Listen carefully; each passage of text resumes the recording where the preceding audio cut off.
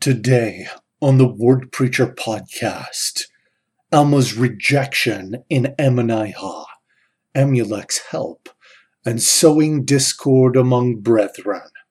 I'm Brett Jensen, and this is the Word Preacher podcast.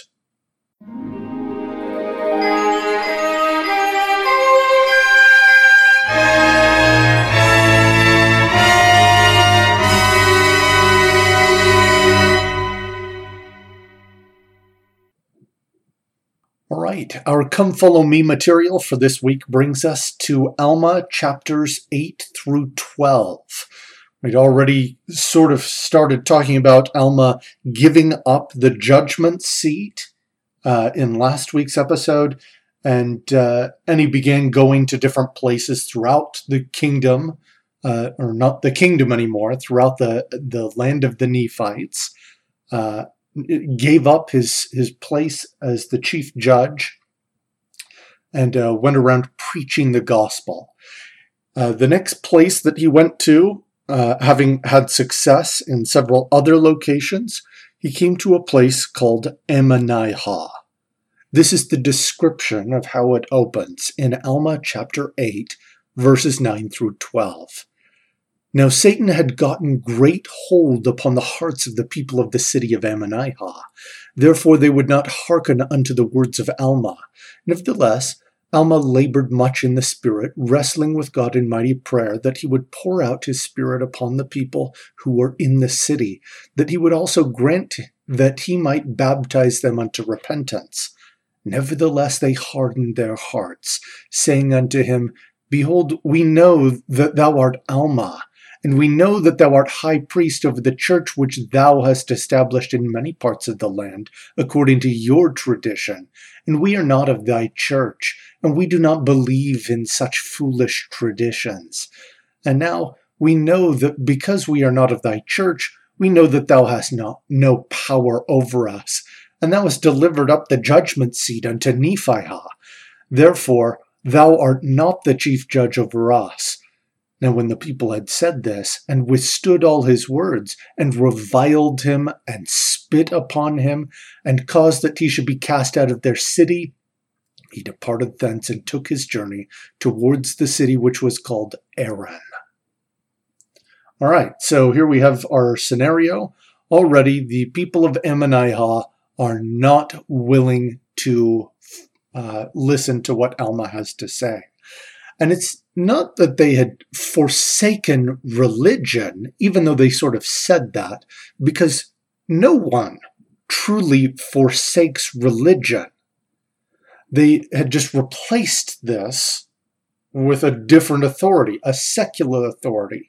Nephihah had power over them in their minds. Alma did not. So they just had a different authority. And that doesn't necessarily mean that there's a problem with secular authority. At various times, God has raised kings and nations to accomplish diverse purposes. The issue, the people of Ammonihah would not believe in things that they could not immediately see. And it wasn't enough just to not believe. They needed to call Alma's beliefs foolish. They reviled and spit on Alma and caused him to be cast out. They told Alma that he couldn't do anything because he'd given up his political authority, which was the only authority that they recognized.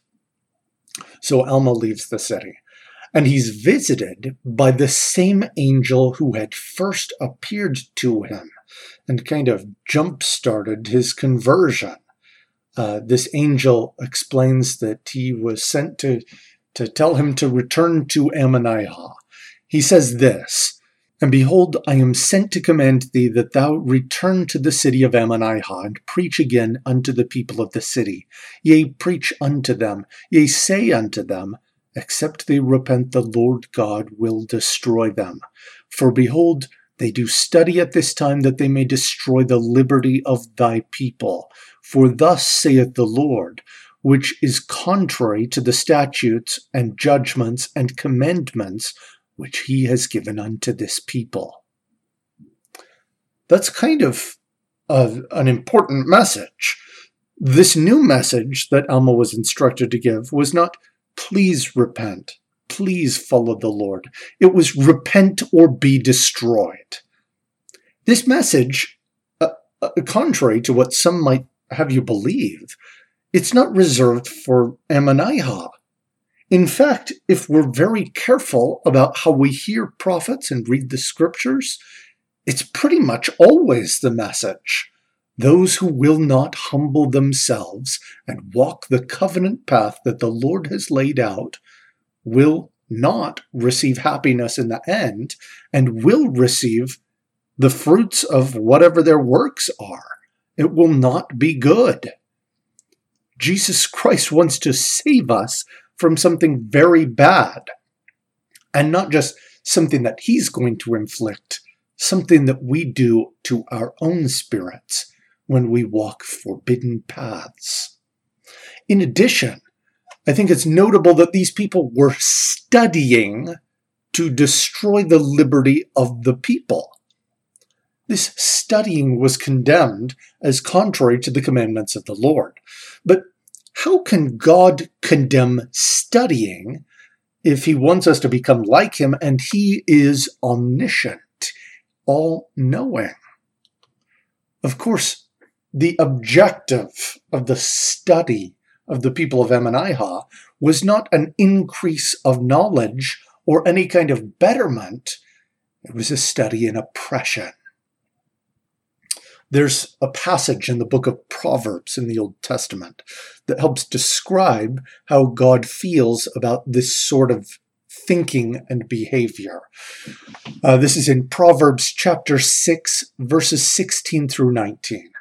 These 6 things doth the Lord hate, yea, 7 are an abomination unto him: a proud look, a lying tongue, and hands that shed innocent blood, and heart that deviseth wicked imaginations, feet that be swift in running to mischief, a false witness that speaketh lies, and he that soweth discord among brethren.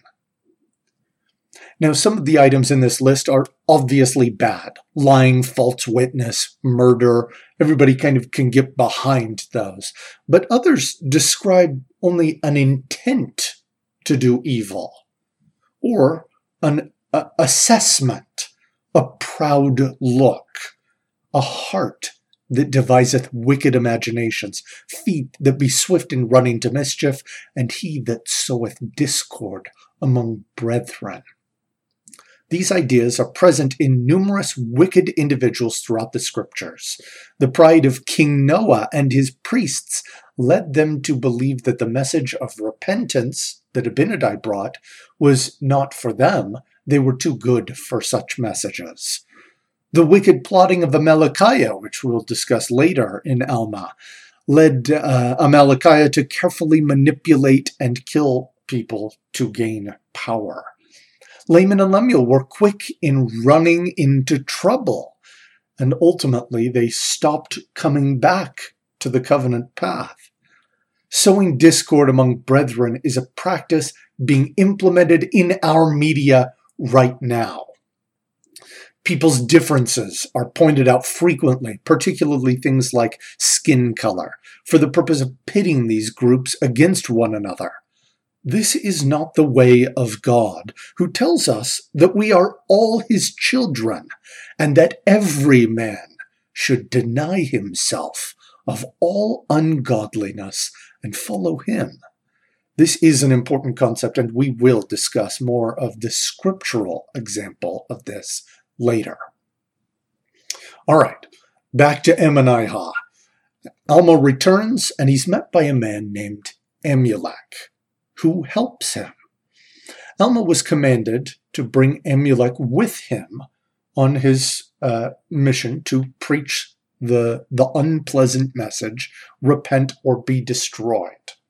I imagine, after Amulek sees an angel and is instructed to help this man of God who will bless his house and bring good upon him, that this might have been a difficult task. Even if you discount the content of the message, Thank you for providing me food and shelter. Now I want you to do public speaking with me. That's intimidating for a lot of people. And then on top of that, the message was already unpopular enough that Alma had been cast out in a very undignified manner. Of course, if we know of this story, the real difficulty was only beginning. Alma went with Amulek and began to teach the people that if they do not repent, particularly because they should know better, they will be destroyed. After Alma concludes, Amulek steps up and explains his position and his lineage. He's not just some guy from Zarahemla trying to force something on the people. He's from Ammonihah. He's one of them. He's a good and honest person, and they should recognize him. And then he testifies that he is helping Alma at the command of the Lord. Amulek also appeals to the political authority that they recognized via the former king Mosiah, who had explained that the system of judges would collapse if the people should fall into transgression. Well, they didn't like that. They did not like this message at all. And they accuse Amulek of reviling against their laws. Let's read a passage. Alma chapter 10, verses 24 through 26. And now it came to pass that the people were more angry with Amulek, and they cried out, saying, This man doth revile against our laws, which are just, and our wise lawyers, whom we have selected. But Amulek stretched forth his hand, and cried the mightier unto them, saying, O ye wicked and perverse generation, why hath Satan got such great hold upon your hearts? Why will ye yield yourselves unto him, that he may have power over you, to blind your eyes, that you will not understand the words which are spoken according to their truth? For behold, have I testified against your law? Ye do not understand. Ye say that I have spoken against your law, but I have not.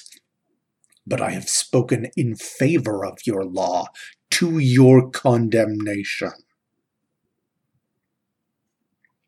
Powerful witness from Amulek, which brings up the next subject, sowing discord among brethren. Now, the lawyers that were in Ammonihah wanted to attack Amulek and try and trick him, particularly one Zeezrom. And Mormon adds a little commentary to give some context to this situation as well. Let's read a couple of these verses. Now, the object of these lawyers was to get gain, and they got gain according to their employ. Now, it was for the sole purpose to get gain because they received their wages according to their employ. Therefore they did stir up the people to riotings and all manner of disturbances and wickedness, that they might have more employ, that they might get money according to the suits which were brought before them. Therefore they did stir up the people against Alma and Amulek. He explains this in Alma 10:32 and Alma 11, verse 20. It's important to understand a general truth that is being established, that not every cry of injustice is made for the benefit of the victims, and also that not everyone who is portrayed as a victim, in this case the local judges and lawyers of Ammonihah, is actually a victim. Zeezrom begins his attack by offering Amulek a great amount of silver to deny the existence of a supreme being. Amulek very kindly and lovingly and patiently responds as follows. O thou child of hell, why tempt ye me? Knowest thou that the righteous yieldeth to no such temptations? Believest thou that there is no God? I say unto you, nay, thou knowest that there is a God, but thou lovest that lucre more than him. That's Alma chapter 11, verses 23 and 24. the loving and patient response of Amulek, who isn't willing to put up with Zeezrom's crap. So they have kind of a back and forth. Zeezrom realizes he isn't going to get him to change his mind for money, so he probes for inconsistencies. And to paraphrase, the exchange kind of goes like this. Zeezrom asks, "Is there more than one God?" "No." "How do you know?" "An angel." "Who shall come? Is it the Son of God?" "Yea." "Shall he save his people in their sins?" "I say unto you, he shall not, for it is impossible for him to deny his word." And then Zeezrom concludes saying, "See that ye remember these things. For he said, there is but one God, yet he saith that the Son of God shall come, but he shall not save his people, as though he had authority to command God." So Zeezrom believes that he has found inconsistencies, and he's now ready to present these to show the people that Amulek is being illogical and irrational and should be dismissed. These inconsistencies, quote unquote, that Zeezrom thinks that he has found include a couple of items. First, the number of people in the Godhead. In other words, how can there be one God if the Son of God shall come and save his people? Is he not also God? This actual disagreement has been the source of a lot of contention among Christians for a long time. Many Christians have come to believe that this is just an unfathomable characteristic of God, that he is simultaneously three individuals and one individual. And I guess that's just how it is, and he's incomprehensible. Zeezrom later kind of continues this train of thought by asking if Christ, the Son of God, is the eternal Father, to which Amulek responds that he is. The truth is, when we look at this, in a world particularly that has embraced polytheistic traditions, dividing the Godhead into separate people could lead to unnecessary division. Not only unnecessary, but unhelpful, problematic division among the people. And you can see signs of this.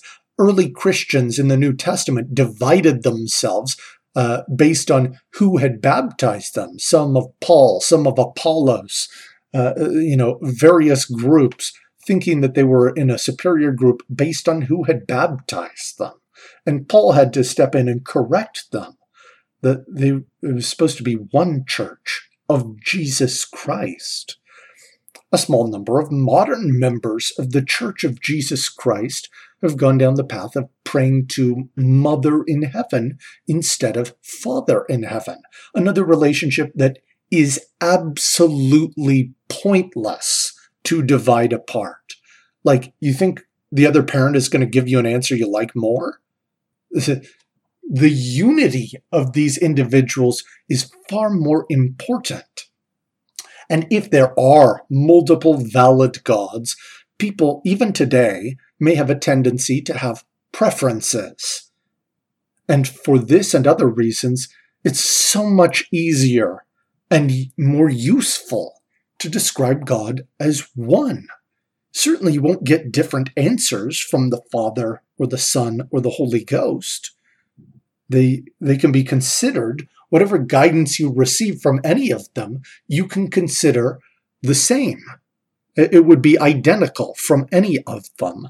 And there's no need to divide them up unless you're trying to understand specific roles. There is some importance to specific roles between members of the Godhead, but in terms of the message, it's one. It is the Word of God. The second point that Zeezrom brings up is that Christ shall not save his people. And here Zeezrom discreetly throws in the phrase in his initial question, in their sins, and then conveniently removes it when he makes his accusation. Amulek identifies this bait and switch tactic by explaining that Christ is not coming to save his people in their sins, because no unclean thing can enter the kingdom of heaven. And that's important. He's saving people from their sins. He's helping them get rid of their sins. That is salvation. Zeezrom, after Amulek responds, is very surprised, because Amulek seemed to understand exactly what his attacks were designed to do, even though he wasn't a lawyer himself. And Zeezrom was moved by his words. Ultimately, Zeezrom had a change of heart, but most of the people of Ammonihah did not. Ultimately, this message that we have from these chapters: beware of those who sow discord among brethren. The truths that connect humanity as a single family, the children of God, are more important than the divisions that manipulators emphasize. Even if you're not the prophet, God may call upon you to help build his kingdom as he did Amulek. Have courage to stand up for that which is true, and he will help you. And last, understand that some people will reject and persecute those who believe in Christ. It's still worth it to believe in Christ. We appreciate all the support for the Word Preacher podcast. Next week, we will look at Alma chapters 13 through 16, discussing persecution and deliverance. Of course, there's a lot of stuff in what Alma taught and Amulek taught that we did not have time to cover. Please study that, both individually and with your family in the Come Follow Me curriculum. And of course, as always, fight on.